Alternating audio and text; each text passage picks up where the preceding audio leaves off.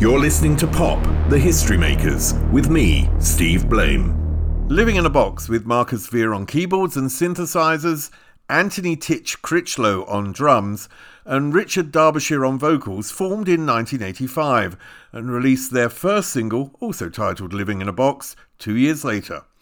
That track reached the top 5 in the UK and the top 40 of the Billboard charts. During my early years at MTV, their songs were played on heavy rotation. They released 2 successful albums and had a string of hit singles. But in 1990, when Derbyshire left, the band split in accordance with the contract they'd signed back in 85. In 2004, they reformed for a one-off gig with the original lineup. But this was not to be, and over a decade later, Titch and Marcus returned to the stage with a new vocalist, Kenny Thomas. This year, they're out on the road again, not with Kenny, as he had other commitments, but with Brian J. Chambers, who has sung for Pink Floyd, Beverly Knight, and who's been a backing singer for Prince, Mark Armand and Grace Jones. The story of the band, and particularly Marcus Veer's story, is intriguing. He might call it luck, he might call it right place, right time, but in the end, it's also the story of a combination of the right talent. So Marcus Veer, Living in a Box, this is a great pleasure to talk to you because, you created tracks that were very important to me in the 80s. And so, I'm going to enjoy this. I know I am. I hope you do too. We're somewhat of a similar age. I'm 3 years older, but I'm not going to quibble about it. You might. But I feel that we're of similar age. So we may have had some sort of similar experiences growing up. Now, you, I believe, grew up in Sheffield. What sort of town was it, and what sort of early years did you have in that town? Sheffield, in the 80s or late 70s and 80s when I was a teenager, was a really vibrant scene. I mean, I think that's part of the reason why we all got into music, because we were influenced by our local bands. I mean, we had so many, Martin Ware with Heaven 17, and before that Human League. There was a massive local band scene with ABC and so on, and the list goes on. And we were hugely influenced by that. And there was a really good sort of pub scene where you could nip out to the pub and you would see any number of great bands from, Clock DVA to, There Must Be Russians and all these kind of really funky name bands, and became, some of them became really huge, international stars. And, I remember seeing ABC, one of their videos on Top of the Pops, walking by a sort of rediffusion TV rental shop in the 80s and thinking, crikey, that lad came from Sheffield. That's where I am. And it really does inspire you, So, that was incredible. And then we had the Limit Club, of course, which was probably 300 or 400 capacity club that had most of the bands that we all know of, from Elvis Costello to the Police to George Michael when he was going out with Wham, who probably played their first ever gigs there. In fact, B-52s played what was sort of largely accoladed as their best ever gig at the Limit Club in Sheffield. And I remember being there to see that show. And, it was just electric. I want to come back to that in a little while. I'll come back to the Limit Club in a minute while, because I think I've jumped a bit here. What sort of music did your parents listen to? And when did your taste diverge from your parents? My mother was a big Burt Bacharach fan, and I still am, really. I mean, there's glamorous 60s orchestral and horn arrangements and the movies that they were often attached to. Was just, the glamorous side of the Living in a Box sound came from that, really, with the horns and the string arrangements, although we were moving on to synthesizers. So it's the essence of what that brought to music was definitely Burt Bacharach and Hal David songs. And she was listening to some Supremes, Motown, that kind of stuff. So I was really interested in the 3-minute pop song formula that was coming out of the States in the 60s. My sort of sound diverged, I think, when I got influenced by what else was going on in the charts at the time. I was at school in 77 when punk had reached its massive apogee, and that was really exciting. It was so irreverent and anarchistic, and that was quite exciting. And I think in terms of the lyrics, which we'll probably get onto for Living in a Box, using words like that and ideas like that probably are a slightly post-punk sort of phenomena, and so I got that inspiration from all that I was hearing there. I mean, I remember being at school and everyone at school wanted to be a pop star. They didn't want to be a copy of someone. They wanted to be an original pop star. I mean, music played, particularly, I think, for our generation, probably more than any generation, such a massive role in our lives. And also, I was fascinated by artists. And later on, I realized they represented something that I was hoping for when I was younger. For instance, David Bowie being the outsider, the alien. And I wanted to get the hell away from my existence as a teenager, you know, with all this problems that I had. Was it similar for you? And who did you actually sort of hook onto musically at that point? Well, I think you're right. I mean, this is some of, you know, arguments or discussions I have with my kids about music today, which we won't bore on. We all know the sort of churned out radio formatted stuff that comes out today that I have difficult differentiating between, certainly musically and certainly image wise. And this because we don't have the individuality that we have now. I mean, it's arguable that the Ziggy Stardust or Hunky Dory for you know, Bowie, that, you know, they probably wouldn't even be able to get signed today. You know, so we were listening to a lot of music that was really individual. So there were people presenting themselves with the fashion they were wearing, the look they got, the videos they were making with the MTV culture. And the brand loyalty that went along with that. If you were into a band, you listened to every aspect of their record. You looked at that sleeve. You were wearing what they're wearing, or whether you were a goth, or whether you were a new romantic, and the whole Spandau thing. And the Blitz Club in London was taking off at the time, which was hugely exciting to me to be able to. Even though I was up in Sheffield, we all heard about it, and the local scene.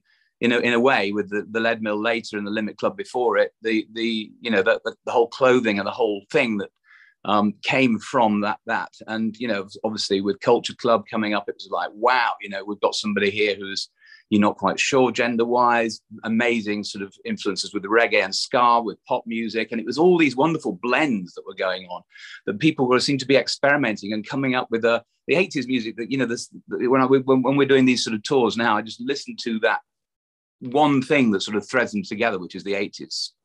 You know, it's unmistakably 80s, but there is so much diversity in the sounds and the way and the formats that the people were using to write their songs and express themselves. It was incredible. One thing, one person you mentioned is Martin Ware, who I know is a good friend of yours. Martin, of course, is, you know, one of the greats in electronic music, and what he's actually achieved throughout his life has been immense. But he mentioned to me about a sort of a youth arts centre called the Meat Whistle, I think it was called, which was in Sheffield at the time. Right. He used to go, and this was something that brought him in contact with other people of, you know, the same type who were interested in developing music. Did you have, let's say, a sponsor or a mentor or someone around you who really, it might have even been a teacher or someone who sort of pushed you to be creative, or maybe even your parents? Well, I think it was when I was learning to play piano. I mean, at school, when I was very, very young, I got one of those Bon Tempi organ, nasty little things. Started playing Twinkle, Twinkle, Little Star and all that kind of stuff when I was very young. And then I went to school and I couldn't really play the keyboards. They made me play the piano, which was a good thing, because the learning I got up to about grade 5, which is not by any means genius, but it was enough to give me the basics and the technical ability to express myself. Which I think, you know, obviously from an instrumental point of view, you've got to be able to do, otherwise you remain perpetually frustrated. And I got to about grade 5, and my piano teacher said to me, you're going to give this up, aren't you? And it was, because I was playing all the classics. And I thought, well, this is getting a bit tedious now. So he said, look, let's forget this. Let's go and listen to some stuff in the charts. I'll teach you all about harmonics and, harmony and, you know, how to improvise and all this kind of stuff. And it was that moment that kept me into music, where I hit that T-junction where I wouldn't be talking to you today if it wasn't for him. So, yeah. Now, you mentioned the Limit Club. I presume this came after school, and you know, had you sort of studied and had your O levels or A levels or whatever we did at that time, and then you worked for the Limit Club, or did that come? What age were you when you actually went there? So yeah, I did my A levels, left school at 18. I wasn't really ever going to be a university person, as my kids who are now sending to university. I was saying I went to the University of Life, and go, yeah, great excuse, Dad, for titting around in the Limit Club. But I started work at the Limit Club when I left at about 18, and handing out flyers and putting up their fly posters, anything really to get involved with what I found to be a complete magnet for creativity in the music scene in Sheffield in the 80s. Did you ever get into trouble for doing that? Yeah. Oh, yeah. I mean, there was like a Manchester mob and a Sheffield mob who'd be out in the middle of the night putting up those by 40 by 30 quads or whatever size they were, slapping on the wallpaper paste, sticking on a poster and then doing a runner.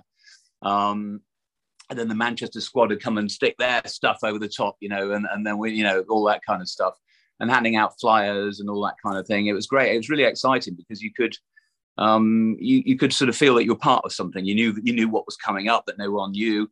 And I sort of went from there really to being asked to sort of get involved in, because I was a young kid and they were slightly older, the owners of the club said, well, you seem to be into the scene. What should we be putting on here? And I suddenly started getting involved with actually booking the bands at the Limit Club, which was really exciting because it gave me a relationship with all the agents in London, which I didn't know at the time, but would eventually become really useful to me with Living in a Box in terms of meeting business people.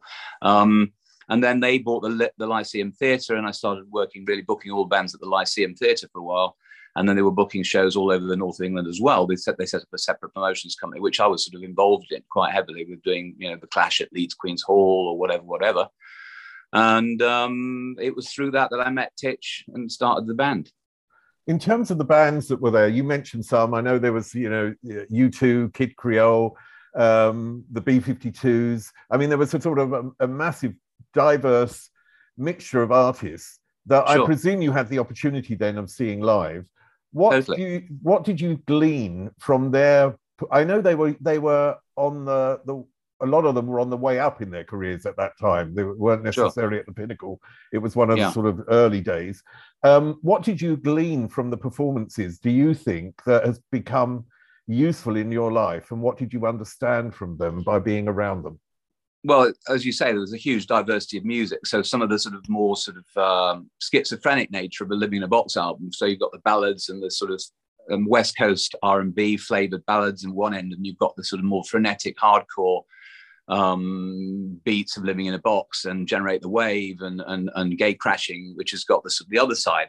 So I think it was the diversity of artists that I was seeing that made this Living in a Box not necessarily cleanly identifiable, because there's quite a big wide spread of influences in what we do. And so I think it was seeing the bands live. First of all, seeing live music is just insane. I mean, it's insane when you're 18 or 20 years old, and it's still as magical to me today as it was then. So seeing them, being involved in the backstage, putting them on, understanding what a rider is, organising, the sound and getting the crew in early, and then dealing with the public, selling tickets, promotions, that gave me a very rounded idea of what it is from one end, just taking on the music and enjoying it as a punter, but also getting involved from a business aspect and what really goes into putting on a show. But did you want to be a pop star, or did you want to create music? Yeah, instantly. I just suddenly thought, I can play the piano. And rather sort of selfishly and probably, although as it turned out it was okay. I thought, well, I can do that. I can do that. I can understand that with music we all have some kind of it's like magic, right? Music to me is magic. Some people can be involved in the magic and create it, and others can't. We can all do different things, right? But I just sort of thought, I can do this. I can do it. I can see the way that I want what I do to get me up on that stage. I mean, it's funny because I've been obviously, in my work throughout my life, I've interviewed, really many pop stars. And I've always had the feeling that most are incredibly regular people, but then you find people that break a little bit under pressure, because there is an immense pressure on someone being in the public eye, being on stage, creating music, and also the problems that come with that, because no one's always successful with what they create. Do you know what I mean? Sure. So that can also be a problem. Did you manage to talk to them about who they were, or were you sort of in a position where you could just observe? No, I was very much a junior partner in the whole experience. Even though I was actually booking the acts, I would deal more with the tour manager than I would with the artists. The artists, even though, as you say, they were on the ascent in their careers, I was too busy just making sure that the show went well from a business point of view. But then at the end, while the band were actually on, it was that was the point where I was going, I'm wearing two hats here. I'm watching what's going on. I'm hearing the music that's influenced me, and partly choosing the bands that because I love what they do and I wanted to be involved in their tours in Sheffield or wherever else we were promoting them. And then I was going on with my business hat and going, right, so how much money? What's the break even today? How much cash do they want? So, you know, and all sorts of craziness that would go on in the 80s, you know, with dealing with artists from a sort of more of a managerial point of view, rather than me having time to go, so, yeah, Kid Krell, tell me about the coconuts. They look like really hot babes. I mean, you know, do you, don't you? I mean, you know, it was, or Shalimar, who would come over and I was, oh, yeah, Night to Remember. Love that tune, man. You know, I might get to say that, but beyond that, I didn't really get into any deep, meaningful convos with them.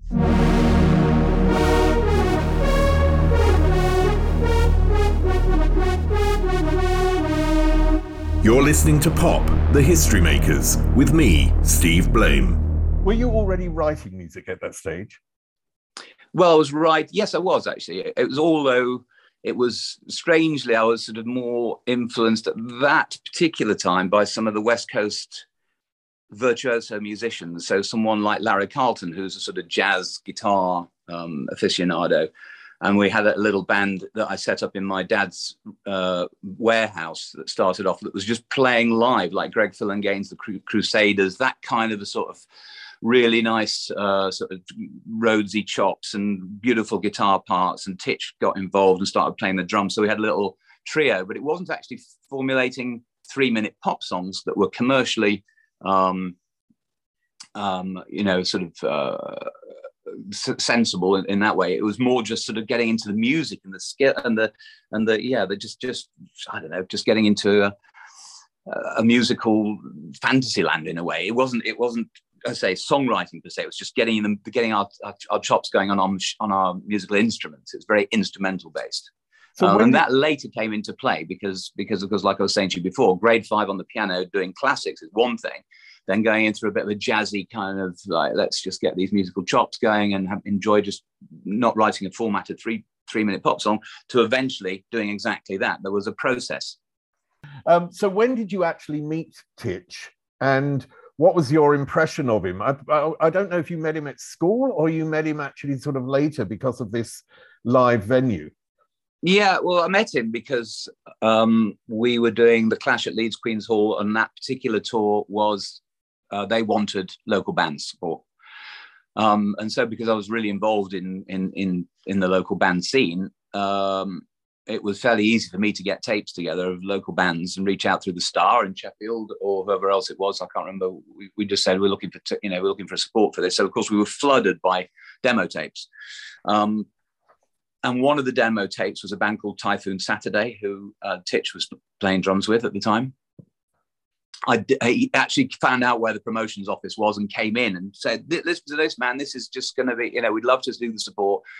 At the end of the day, they didn't get the support, but I thought the drums were amazing. And in a totally selfish way, I was saying, I could really do with a drummer as good as that. And I said to him, look, we can't put you on at this show, but I am putting something together. And in the meantime, he was working on the Moor, on a market stall in Sheffield. And we were at the Lyceum Theatre, and I said, do you want to gig as do you know what a follow spot is? And he said, no, what is it? He said, well, when you're on stage and you follow people around with the spotlight, the CSI follow spots. So they're big, massive things in those days that, got up to about 300 degrees centigrade and burn your face off. So he said, yeah, well, it's, I don't know what it was, £5 an hour, which was quite good then. So he came down and he got on the follow spots into the Lyceum Theatre for some show or other. And we started chatting and getting on, and it's like, he was like me, really into it. And we just became really good mates. And was, as you do, you start talking about music and all that kind of thing. We got on so well that we started to put a little band together. And I remember Live Aid being on at the time. And as me going around to his or him coming around to my house, and I was watching Live Aid going, Jesus, this is amazing. I mean, look at what's going on. The artists are incredible. We've got to get a piece of this. Surely we can do this. And was that 84? I'm not sure if it was, somewhere around there. Anyway, so we hit it off really well and started rehearsing, started playing. And then we did that jazz thing, which I was talking about. And then we got into a studio and started recording songs, and, for about a year or so. That's how we met, basically through me being in the promotions business and him applying to be a support act.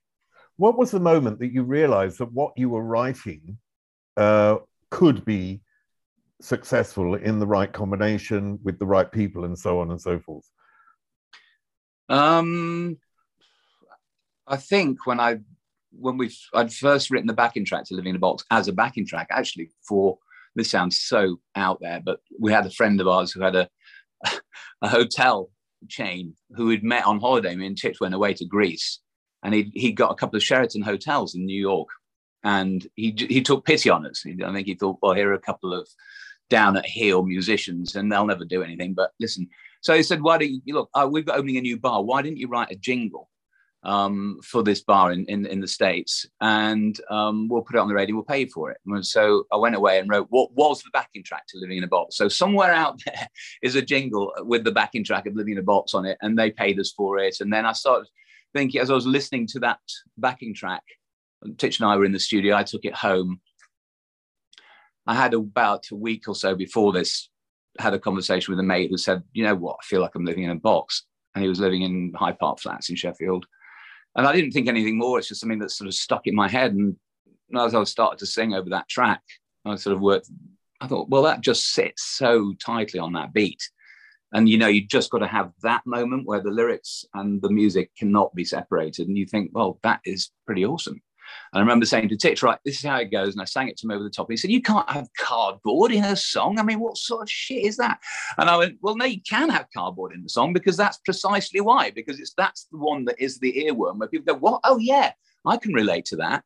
You know, I understand what living in a box is about and what that means to me. And that was probably the moment when it was like, wow, I think we've really got something here. Although it wasn't really until Richard sang on it in the demo studio that it was then it was like, okay. No, not only got the melody, the song, the lyric idea, which is a bit kooky, then this dude sings on it. Wow. Now we're in business. Were there other words that came up apart from cardboard? No, because I was looking for that syllable that just dropped on that. And that's, I think it was sort of slightly autobiographical. You know, I was at home just outside Sheffield in my mum's house. I hadn't really left home then. I mean, I sort of had a girlfriend in Sheffield, so I was going toing and froing. My mother's house is about 12 miles outside. And I was feeling, you know, like you said, you know, frustrated with my life. And I wanted to break down what I perceived were just sort of almost was like some kind of feeble mindset that was the only thing that was stopping me getting to where I wanted to go. And that is the cardboard box, you know, that it is breaking through the cellophane line. Again, cellophane, had to stick another weird word in there. And yeah, so that's what it was all about, really. And it just sort of came, and I think I wrote the song. I mean, literally, once I'd got it, maybe an hour, I got it down. I was like, gee, I can't get it out of my head. This is awesome. And that to me was you know, as we went on to and record it, it became what it became. I mean, you mentioned Richard Derbyshire. What did you know about him before that moment? Because he was in the same studio. He was, time, yeah. He wasn't came he? in. And sorry. Yeah, he came in after us. We were just, I think we were reeling off. I think we were looking for other singers, and we got other people in. And I'd put a guide vocal on Living in a Box, really reeling off the quarter inch or the half-inch tape, as it might have been in those days. And Richard was waiting to come in next. And we'd heard about this amazing guy, and we'd got an engineer who said, "Oh, there's this guy coming in. You know, I don't think there's a chance that he'd do your stuff because he's a bit more middle of the road, a little bit more Chicago, a little bit more, you know. And he's got the most insane. He's Michael McDonald. He's a white kid, but you think he's black. And it's like, oh wow, okay. So we met him, and here comes this blonde Elvis, amazing guitar player, walks in. And he said, "Marcus, that's that. I love that tune. That is so on it, mate." He said, "Well, I said, would you stick a guide vocal on it?" And he said, all right, well, I've got 10 minutes. Let's see how it goes. So he stuck a vocal on it. And of course, it's just like, oh my God, I mean, it's done. We're done. And I said to him, you know, were you up for, I don't know. I don't think I said anything at the time because I think he was trying to crack on with the session, but I got hold of him the next day and said, this just sounds incredible. Are you up for doing something together? And he said, well, I'm looking for a solo deal. And on my own, I'm not really interested in being in a band. And I said, well, we've got the song, you've got the voice. Honestly, mate. And he went, yeah, I can see what you're saying. So I said, if we can just do another couple of demos and I can go to London with Titch and we can try and get a record deal, you carry on doing what you're doing with your stuff. And if you get a record deal and you fly with your stuff, well, tough luck to us, but it's almost the first across the post. If I can get a deal with this, we didn't have a name or anything. And he said, well, if you can get a deal, I'm in. And, did you ever think about the dangers of having three people where two of them are friends and one of them is an outsider? I know immensely talented and so on, but did it ever come up in your mind could this be a dangerous sort of partnership? Absolutely. I mean, it really did, and it turned out to be so. I mean, there was always Titch and I, and then there was Richard. I mean, listen, let's get to it. We had the most amazing time, and we still remain great friends to this day. But there was always going to be a little bit of Richard wanting to do a solo career and do his solo thing, and he's a songwriter in his own right. And so yes, there was, but we just took advantage of the moment we were in. To be honest, it was just like, listen, this guy is just so good. I could wait around for another couple of years and never find anyone as good as that, who was a lovely guy, and is a lovely guy, so yes, there was always at the back of our mind. Both Titch and I spoke about it at the time. It's like, this might not be for the long term, but let's just go with it. Now, you mentioned before that working at the Limit Club, you got to know agents, you got to know people that were connected to these stars that were working there, and these people were in London.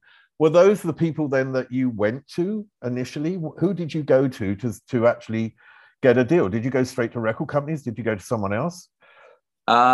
Titch and I jumped in a car once. We got Living in a Box, Generate the Wave, and one other I can't remember off the first album, and jumped in a car. And in those days, it's not as easy now, but I suppose you could still do it. We arrived in London. For some reason, we came off the M1, drove through into the centre of town, stopped up in Holland Park, and there was a red phone box, which is still there to this day, and got in it and opened up the yellow pages and started at A for A&M, met them, can't remember what B, C for Chrysalis, and we got a record deal. We'd also talked to MCA and Virgin, and it all got a little bit crazy. They all went freaked out, and this is a hit. We've got to sign you. And we had to get a manager who then had to hide us in a hotel because it all got quite, Simon Draper and Richard Branson invited us down onto their hallowed barge in Maida Vale, and we talked to them. So it was literally, listen to us. We're here. We're Northern lads, and they still to this day. Chris Wright would go, I remember you walking in, you're about 2 foot off the ground. You knew you'd got something. And we thought, okay, we'll listen to it. Can you imagine trying to do that nowadays? It's all like, oh, no, sorry, you've got to know the right people, and it's all a bit digital, and, send me some stuff. How many followers have you got? We just literally tore the doors down and went, listen to this. Everybody we played it to just loved it and got it totally. I mean, the way that you say that is a sort of one-sided way, because there's 3 guys, let's say, you and Titch particularly coming down from Sheffield, going to get a deal and being excited, being 2 foot off the ground, being excited. Record companies weren't always full of nice people. Do you know what I mean? And I know you weren't completely green, but were you aware of the deal, and were you aware of what you were signing into and what you were sort of entering at the beginning? Yeah, I mean, we started with a publishing deal because they helped broker the final deal, and we got Chris Morrison, who managed, Major and Ultravox, and had managed Thin Lizzy, and was doing, did really well in terms of helping us understand what we were getting into. In retrospect, we made a mistake possibly with going with Chrysalis, because at the time they were absolutely a mess in the States. So we never really got to get a piece out of that pie, which was over 50% of the world market at that time. So we were recouping out of less than half of the world when that Living in a Box turned out to be a hit in every country of the world. Although it only got to number 17 in the charts in the States, and then they pulled the independent pluggers off, and then that was the end of that. So even though they were doing well with Billy Idol and Huey Lewis and the News, and they were absolutely smashing it out of the park, unless you were signed in the States by Chrysalis, if you were signed in the UK, they kind of felt like they'd inherited something that they then got to go and sell, and didn't really matter. They didn't have any personal investment in it. And that was very much, in hindsight, a mistake to sign with Chrysalis. But we were happy that we had got the record off the ground. Listen, we had a hit record, a great career with them, but it was limited in terms of what we felt we could have done in the States. I mean, remember that We're Living in a Box, when that record first broke in the UK, was on Tony Blackburn's Radio London show, and he had Bobby Womack in the studio at the time, and he played the 12-inch Arthur Baker mix of Living in a Box 3 times back to back, which he's never done before or since. And Bobby Womack decided to go off and take the record and try and put out a 7-inch version of that with MCA in the States before we got our record out. So anyway, Chrysalis ended up having to injunct that. But the the process we went through with Chrysalis, we really had a great time with them, and we did very well in everywhere else. But the big bugbear with us, and part of the reason why we didn't really go beyond the second album, was because we just couldn't recoup in the States, and Richard particularly found that hard to swallow. It's like, we've given you a great record that's perfect for the States. And listen, to this day, people still in America know the song really, really well, but we didn't feel we got our just desserts there. So that was the big mistake. How did you get to work with Richard James Burgess? That was a sort of, you'll be working with Richard James Burgess, who, by the way, is currently in West Hollywood. And we're going, right, great. Fantastic. We're freezing our yin-yangs off in Sheffield. We're just looking at trying to buy houses or rent house flats in London, and about 2 weeks later we're in West Hollywood. He'd done Trapped, Colonel Abrams, to be less flippant about it, which we thought was a great record that sounded really mighty, like we wanted to sound. So that was the key, really. It was just like, okay, well, also he's, the original idea was just to go and record a single, go and record Living in a Box, but we got on with him so well, and we had such a good time. We were reluctant to come back to the rain, so I think we were, quite happy to go and record with Richard. He'd also done, he was really one of the first major producers in the era of New Romanticism, wasn't he? To cut along. That's right. It's short. He started with Landscape. Track. Yeah. Sorry, I know he's worked on some fabulous things. That's all I wanted to say. Yeah, he'd worked on some fabulous things. I think we found personally that when we actually got to it, I don't know, because we've actually just found, we think, the original demo of Living in a Box, which I still haven't heard, but Titch's brother's just moving house in Derbyshire, and he said it's in the loft. I can see it. I can't wait to hear it, because in my head, I always thought it was even better than the finished master. And I think sometimes when you, as a recording artist, if you've done a great demo and you've got all that energy, and that was the one that got you the record deal, you are emotionally attached to it, and then you've got to start again. The technology wasn't such, especially for us recording on an 8-track, that you could just put the stuff out like you can now, or tinker with it and stick it out, because you recorded it on a Mac in digital pristine land. So going over it again and recording the whole thing again was sort of we found that quite hard work, and we're never really satisfied with the finished record. We also had some technical issues. I think the engineer was blowing a lot of coke up his nose at the time. So we ended up having to get Tom Lord Alge, who just won an award for Back in the High Life against Steve Winwood. He just won a Grammy for that, to mix or remix it, because we had to do a lot of re-recording to get it to the point where we could put it out. Now, you said that you went to LA, you just signed a record deal, you went to LA. Yeah, and at that point, you hadn't had a hit, obviously, because it was pre.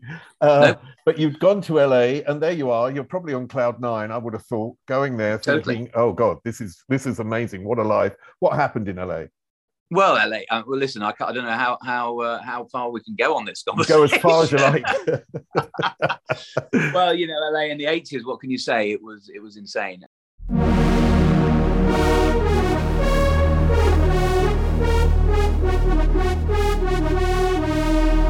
You're listening to Pop, the History Makers, with me, Steve Blame.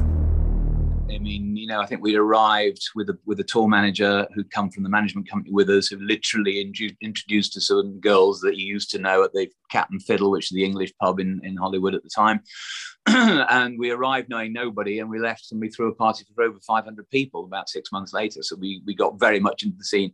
Here are 3 English boys with English accents who've just got a record deal. I mean, we weren't manhole cover designers. Do you know what I mean? So, if you're going to Hollywood, you want to be in the business. I would hate to just go there as a punter. I mean, you are, you know what it's like. And everybody wants to know who you are. Okay, you haven't put a record out yet, but here are these 3 English kids who've got a hot record deal, and they're recording in Hollywood, and they've got, $1,000 a week per DMs each, and they've got a flash car to drive around in, and a nice apartment. It's like, well, what's not to like, So we were invited to virtually every party. We were Living in a Box. I think it was probably more a better name for us. So we were at every opening. We went to the Chanel's house, which had a river running through it. We went to Sammy Davis Jr.'s place, to his party. What was that like? We were invited up to the Magic Castle, where they do where that's all based up there. And we got into a real scene. And I can remember there was a club called the 2020 Club, and all these artists would play. The house band was Earth, Wind and Fire, if you can imagine that. Prince would get up and do a track. Chaka Khan would get up and do a track. And it's just like, oh God, is this actually happening? And, you know, of course, the musicians that we'd all seen on record labels, Paulinho da Costa on, you know, on albums, or, you know, whoever, you know, there was loads of them. You know, we used the backing singers from Luther Vandross's band, and we used the Sea Wind horns from Earth, Wind and Fire. It was just like, yeah, you know, this is amazing. You know, this is absolutely insane. I mean, one of the really fascinating things about what the record company did is that they pushed you in a sense with a sense of anonymity. Totally. So could you just tell me about that?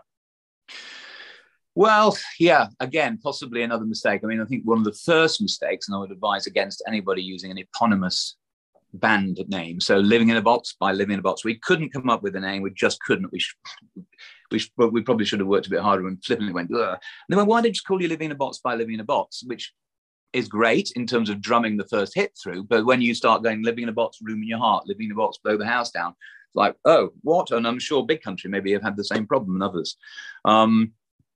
So that wasn't ideal. What was the question again? That you were pushed with a sense of anonymity. You know, right. You were almost like a black band from America, but you weren't. Well, you that was three white guys. That was another sort of clever little marketing ploy. So we had the weird thing with the band name. The second thing is with Living in a Box, the first single, they wanted to put out the 12-inch Arthur Baker mix out on a white label by mailing it in from New York with a New York stamp on it to all the clubs in the UK, so that the UK DJs thought we were an American band. And it was at that time there was so much going on in the music scene in New York and the underground dance scene that it was just cool to be, you know, coming from the States. They probably would I think they hedged it. And then, well, if they're three middle class white boys from Sheffield, you know, does anybody care? Even we've got an absolute monster on our hands. But if we don't know who they are, it's totally anonymous. It's mailed in from New York. Maybe they'll play the record, and they did. And it went #1 club, which was a great springboard then to people like the radio DJs and go on to radio from the club scene, like Tony Blackman and so on. So we talked about, but you know, you pay a price for that anonymity because they want to think it then sort of. Well, we were seeing Curiosity Kill the Cat all over the front page of Just 17 magazine or whoever else. We weren't doing any of this. Richard, of course, was the most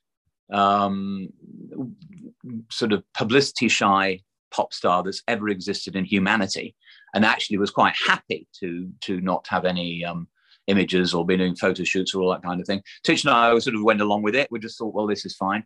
But, you know, after a while, even to this day, people don't really know what Living in a Box looked like. I mean, we can walk out on stage, hey, it's Living in a Box, and they go, yeah, it's like, oh, right, oh yeah, sort of.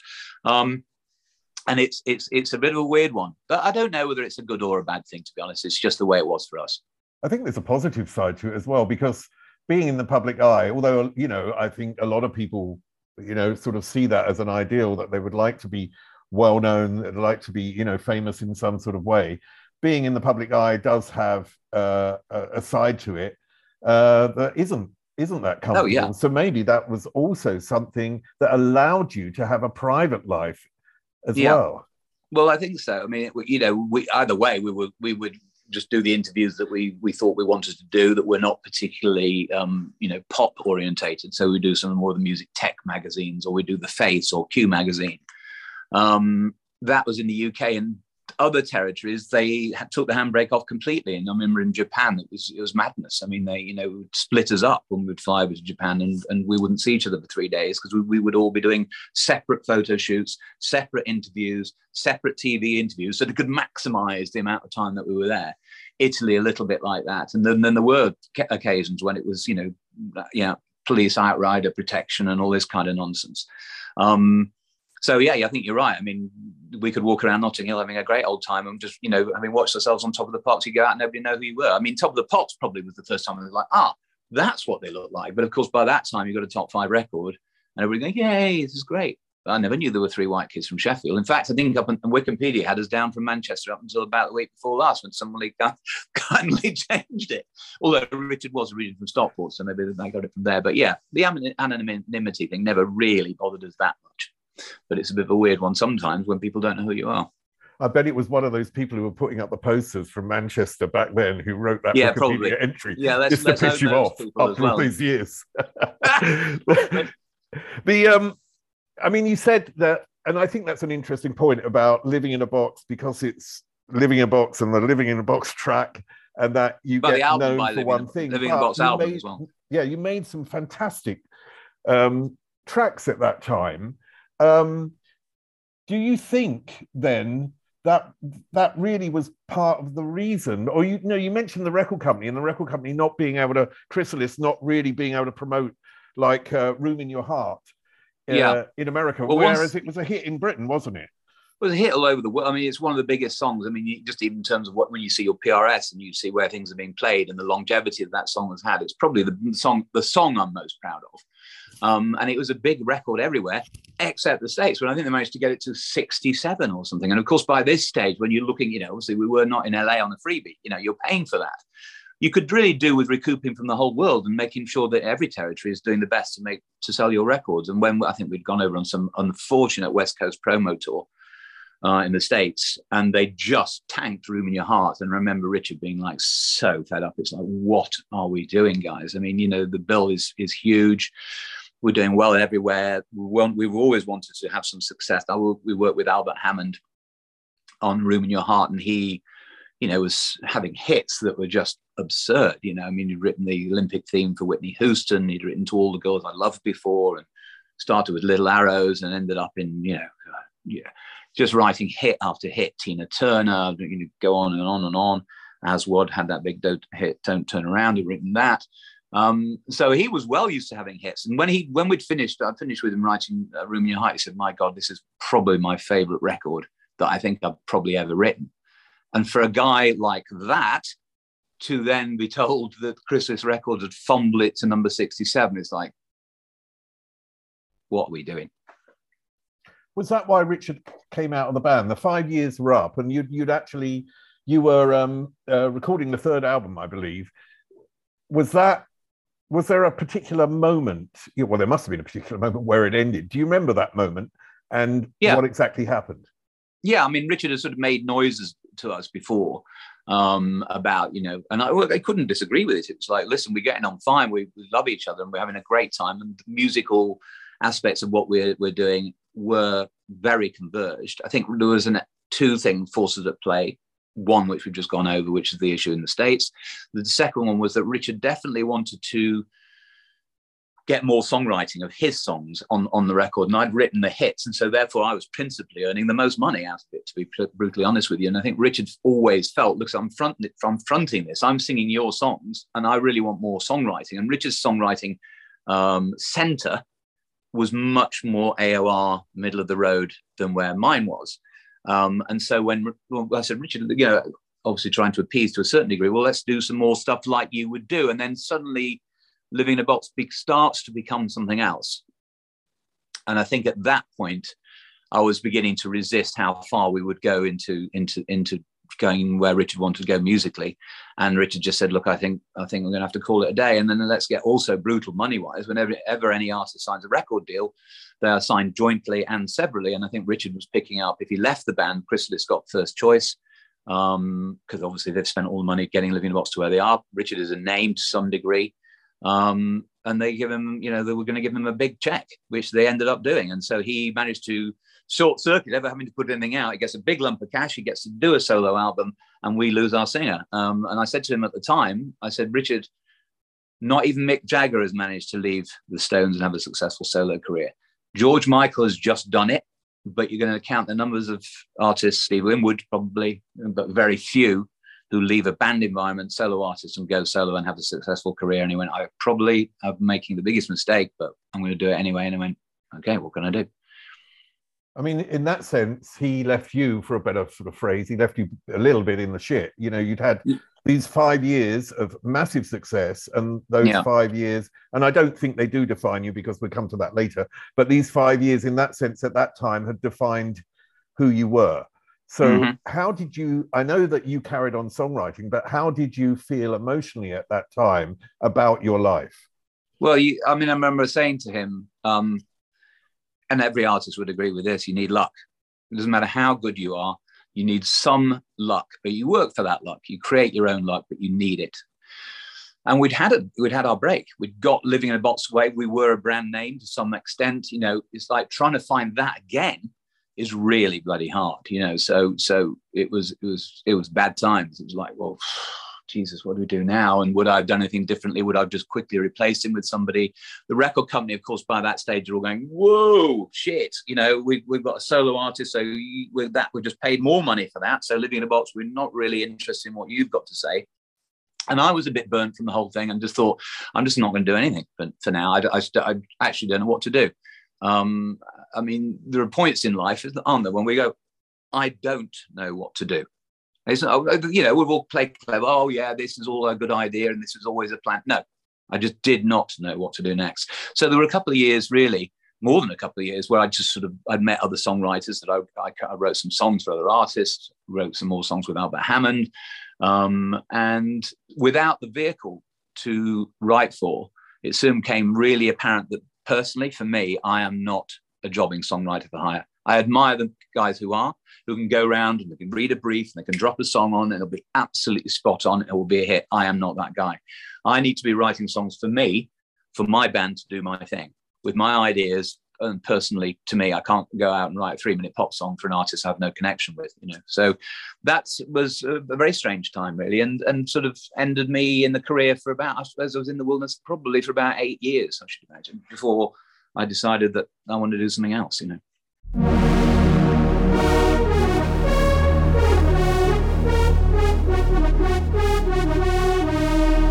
You're listening to Pop, The History Makers, with me, Steve Blame.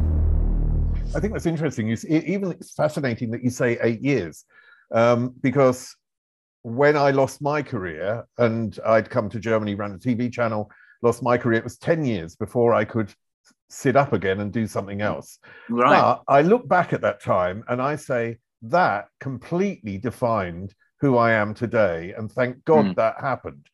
How do you look back at that dark period? And when did it start changing again? Because I know that you've really moved on into something which is also wonderfully successful. Well, I think, you know, it does take, you know, you're stunned for a while. And certainly if you're a creative, being stunned, as you will know, is not ideal. It's not like we are accountants and we can go and add some more sums up. You know, it really completely wrecks your emotional center, and takes a while to sort of put the pieces back together. And so, you know, I met my wife, we moved on, had a family.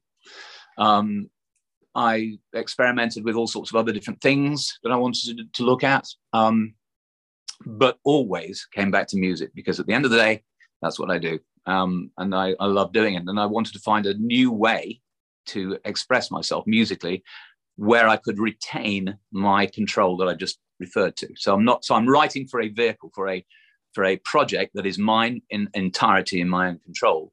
And I found it once my kids were very young, with the Little Big TV project and Kids Trucks TV, as it's now become. And now we're doing a new series of animation. And that's just grown because I'm a control freak, right? I mean, I just love being able to be totally responsible for things. And that was the problem, I think, in those wilderness years, where I just get pulled from pillar to post and go, oh, yeah, you know, my pub should be dropping with all with these individuals, and nothing really worked for me. And so, yeah, I had to take control and find a new creative project. And the industry had changed. Let's not forget, as you well know, the digital revolution, for better or worse, came into play. So what you did as an artist and how you could earn money from it completely collapsed in around 2000. And so it's like, well, you know, YouTube became a thing. But, you know, sort of certain technologies converged to get me excited about what I could possibly do as an independent without having to sign a record deal and sign my life away. I could do it completely off my own bat. And by the mid to late 2000s, it was a sustainable business model to basically make your own programs, which I ended up doing educational programs for kids. What sort of triggered that, the actual idea? I know you wanted to find something, but what actually triggered this particular thing? Two things. Having a 3-year-old son who stood absolutely aghast every time a tractor went by, or a bus, or a bin lorry, or a digger. It was just like, almost shaking with excitement. And I thought, well, that's an interest, and they all do it. They still do it. Machines, as they will tell you in kids' telly, are king. And my wife, who's from Boston in the States, had just come back from Boston, and her brother, who lives over there, had just bought a VHS of a locked-off camera on a building site, which I think was like #1 in the US video chart, and it obviously cost about 30p to put together, and it was shocking. It was awful. But my son loved it. And Tish said to me, well, why don't we do something with your music? Put some songs in it, put a little character in it, or maybe we can get some guys to film some tractors going up and down a field. And so it was her idea. And I thought, well, this sounds great. And we know we've got a ready-made audience in our kids that are at home, ready to sample test it. And so we thought, well, we're living in Chiswick. There aren't many tractors going up and down Chiswick High Road. Better get on the phone and see if we can get some tractor action going. We'll start with tractors. So we phoned up John Deere, who happened to be probably the biggest agricultural machinery company in the world, and blagged about £4.5 million worth of kit in Suffolk. They never asked the question if I'd done this before. Lucky break, because the answer would have been no. Or I might have blagged it, But anyway, they went, yeah, sure. Well, if you want to film some stuff, there's some machinery in Suffolk that's on test with some farmers. So we got a mate who got a camera. We stood in the field. We filmed the tractors going up and down. And then we thought, well, let's film a farmer and try and get a little bit of storyline. And I was trying to remember all those shows that I used to watch as a kid that had got that sort of slightly mom and pop, really nice sort of warm feel, but educational. Then I'll start writing a song. So I wrote Here Comes a Tractor, which became this sort of phenomenon. And then we called the show Here Comes a Tractor. And we did Here Comes a Fire Engine, Here Comes a Digger, Here Comes a Train. And they went off. And I remember putting it up on YouTube. Nothing happened for about 6 months. In fact, we'd sold them physically on DVDs just before DVDs then passed on and YouTube came its thing. And anyway, on YouTube, nothing happened for about 6 months, 50 views, 500 views, 5,000 views. Oh, okay. And I didn't look at it for about, 9 months, 1 million views, 2 million views, 5 million, 15 million. It was like, oh my God, what's happening? And then, of course, the revenue stream starts to come in. The songs we started to put on, Spotify and Apple Music. And then we got this huge fan base, which was just unbelievable. So I got the magic back. What do you think that you needed from the business acumen that you must have learned from being a pop star in, from 85 to 90 and having all that success and suffering sort of those failures along the way, as it were, from the record company? What do you think you learned from that time, which has made you make the right decisions for this project? Well, I think, again, there's a little bit of luck and let's be honest, as you're moving from an analog world selling a physical project to a digital world selling a digital product, that has to exist for me to have been able to do what I did. So that the lay of the land had to be right. And in terms of business, well, you could always look at a model in terms of trying to work out how much it is it's going to cost you to film this stuff, so relatively cheaply, and also what revenue streams you're going to get. And I didn't really know what revenue streams we were going to get, because I didn't know how many streams you would need to be able to get some income going on YouTube, and what you could do with it. And the power that you would have with it, and developing subscribers and a fan base, essentially, that you can say anything to and talk to and communicate and involve in the brand. So I don't know. There are similarities. Its distribution is king, isn't it? It always has been, for artists to try and get their music out there, their artwork out there, or whether it's NFTs now with people doing artwork, or whether it's, Bitcoin and understanding how that works, and blockchain and so YouTube, social media, Instagram, so on and so forth. These are all sort of things that I found just naturally very easy to understand and work with, mainly because I've worked with computers and everything from sequencers right through to mixing desks. And so technologically, I understood how it worked. And it was not something I was afraid of. I think what was really nice, as I come back to, is that I could control all the content completely. And as we're working now to start working with animation and understanding how that works, and to change the characters and take this project further into something even bigger, and books and, you know, all the stuff that you can do in kids entertainment. That is the new frontier for me and what I'm going to be involved in for the next 5 or 10 years, you know, and I love it. Even though my kids are now at university, but I mean, you know, I'm still tuned into it. What's the success of Here Comes the central factor in you being able to allow yourself to say, okay, why not let's go back on stage? Why not let's reform, in inverted commas, and be back on stage as Living in a Box? I believe you've done sort of one performance in 2004, but actually to sort of come back as a reformation of Living in a Box. Well, there was two. Yes, there was two. In 2004 was our performance where Richard joined the band. I mean, he came back in.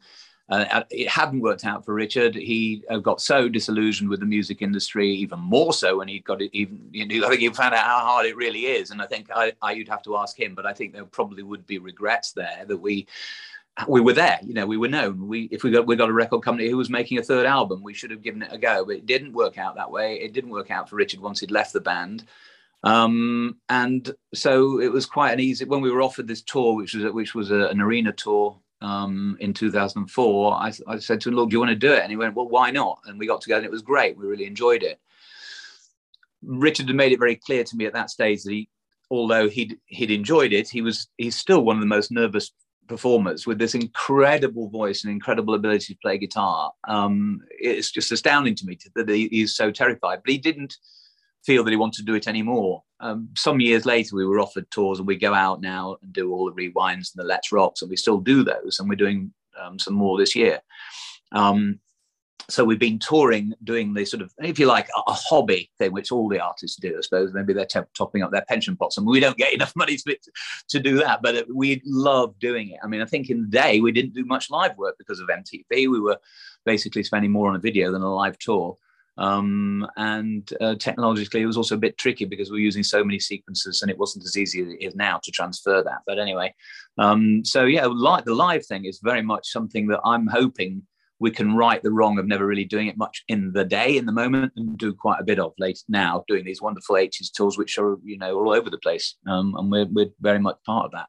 Was it a difficult decision at the beginning, though? Because obviously Richard wasn't a part of this, you know, what you're currently doing, and that's also changed again. But actually, like, looking for a new vocalist, and playing into that is the fact of the anonymity in the past, in a sense. Well, yeah. May have played into the fact that you can be successful with a different vocalist.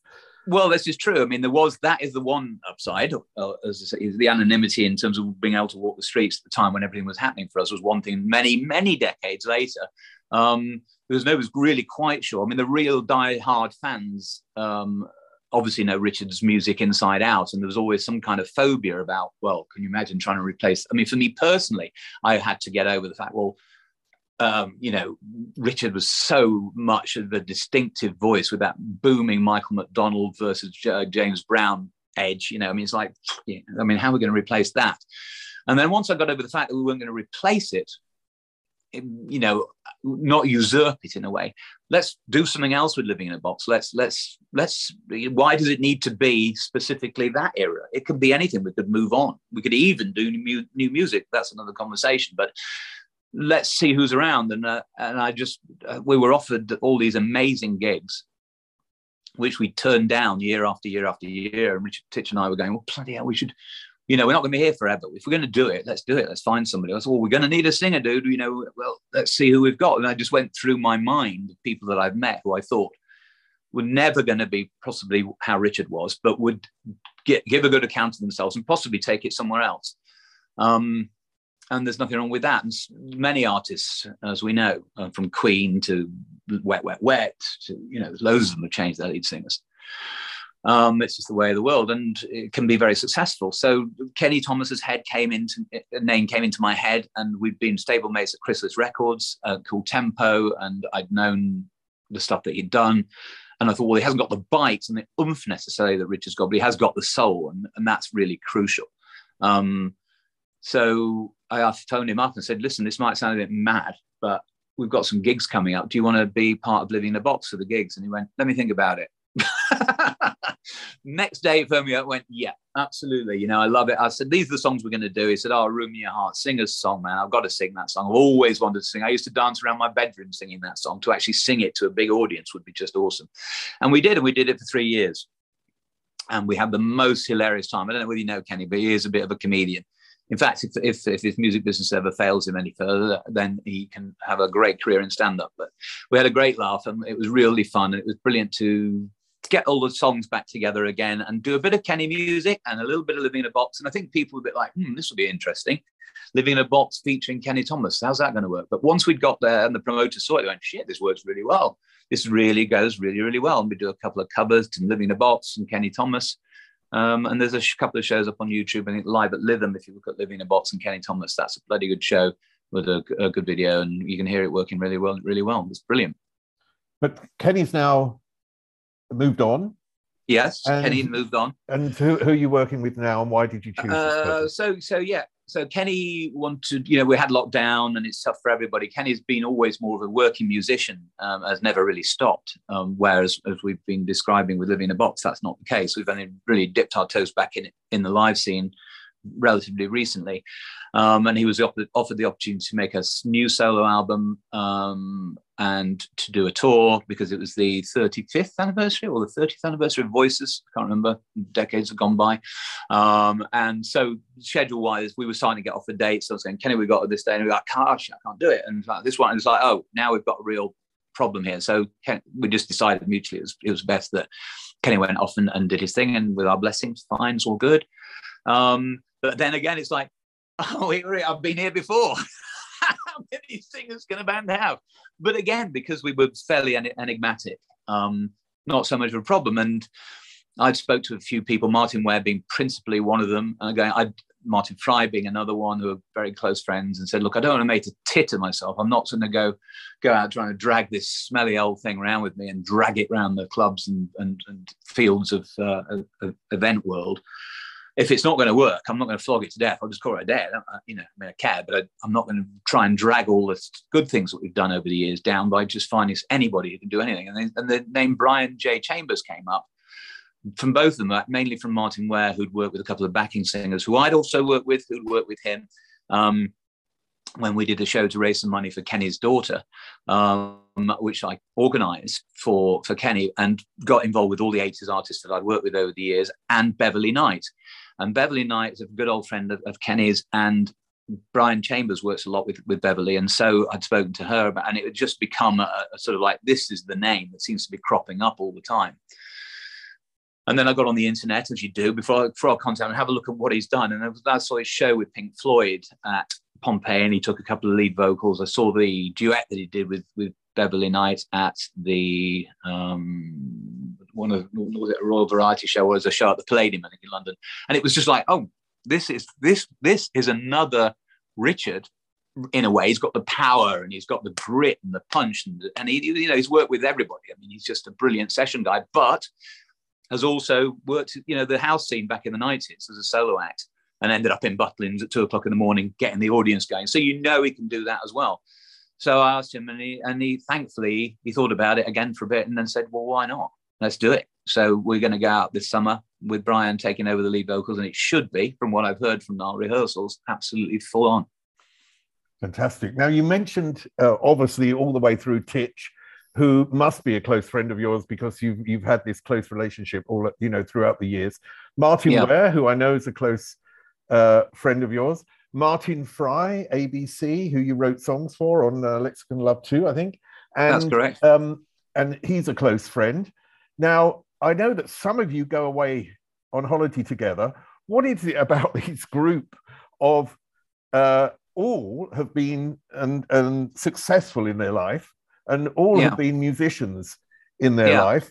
What is it? Is it that what you have that connects you, or is it something else that sort of deeply connects you? I mean, I think Sheffield is probably a connection as well. Well, obviously.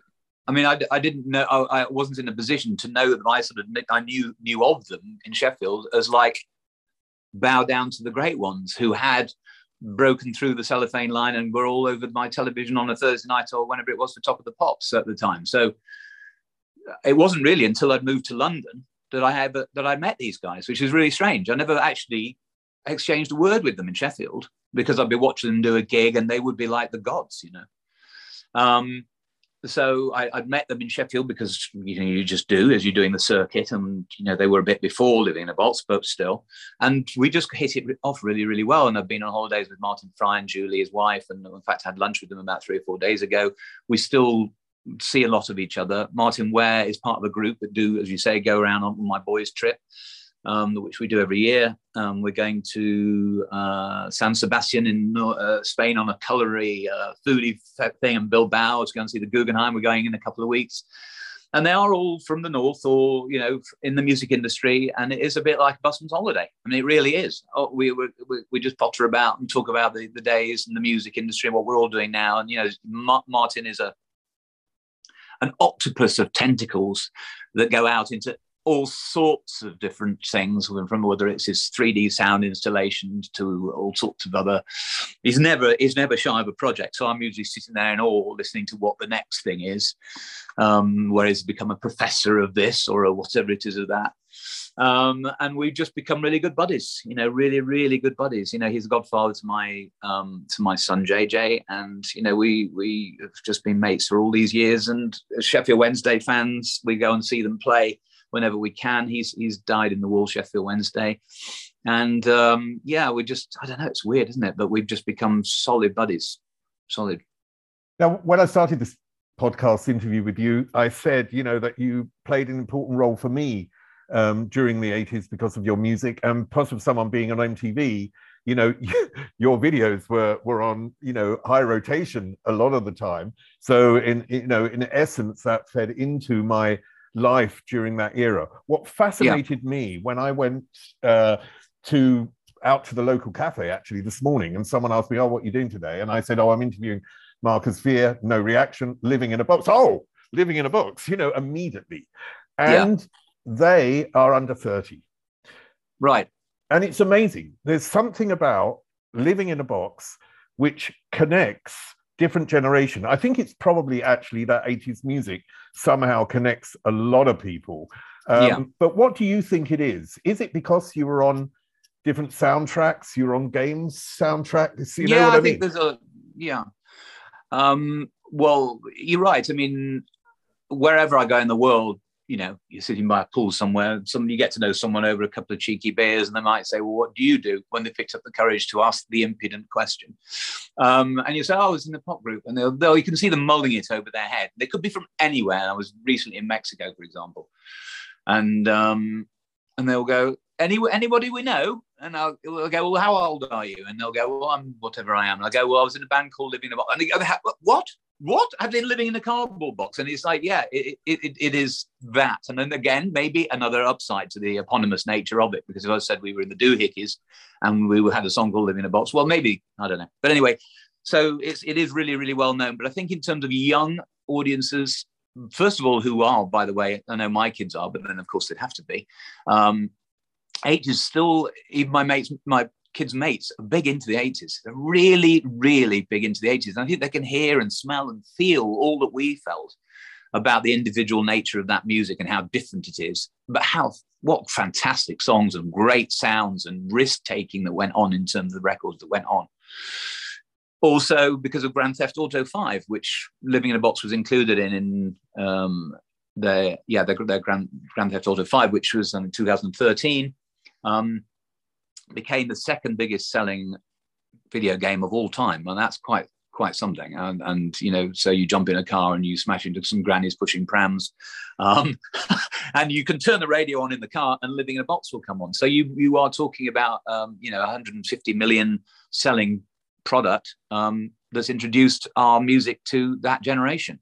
So for sure, a lot of fan base that we get on our socials or stuff that goes through the website and emails are going, "Oh, I just got in the car and I really got into your song Living in a Box. We've just got into the first album and Gate Crashing. We're also getting into that as well." And it's really sweet how you vertically sell these things from one lead off into a video game, of course, that didn't even exist really in when that song was written, to becoming another launch pad globally.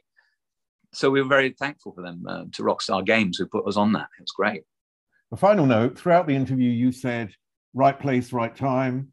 I was lucky. It was luck that Richard Derbyshire was in the studio. It was luck that this happened. It was luck that that happened. And even when you talk about your kids' truck TV, you mentioned the word, luck, that you were lucky. But isn't luck basically a combination of talent and possibly, in your case, just being a nice guy? Do you know what I mean? Well, luck, that's very kind. Yeah, I mean, let's face it, you can have as much unluck or bad luck as you can have good luck. I'm fairly karmic, as you can tell, you know what I mean? I believe that what you do in good things and the way you deal with people does come back positively or negatively, depending on how you are.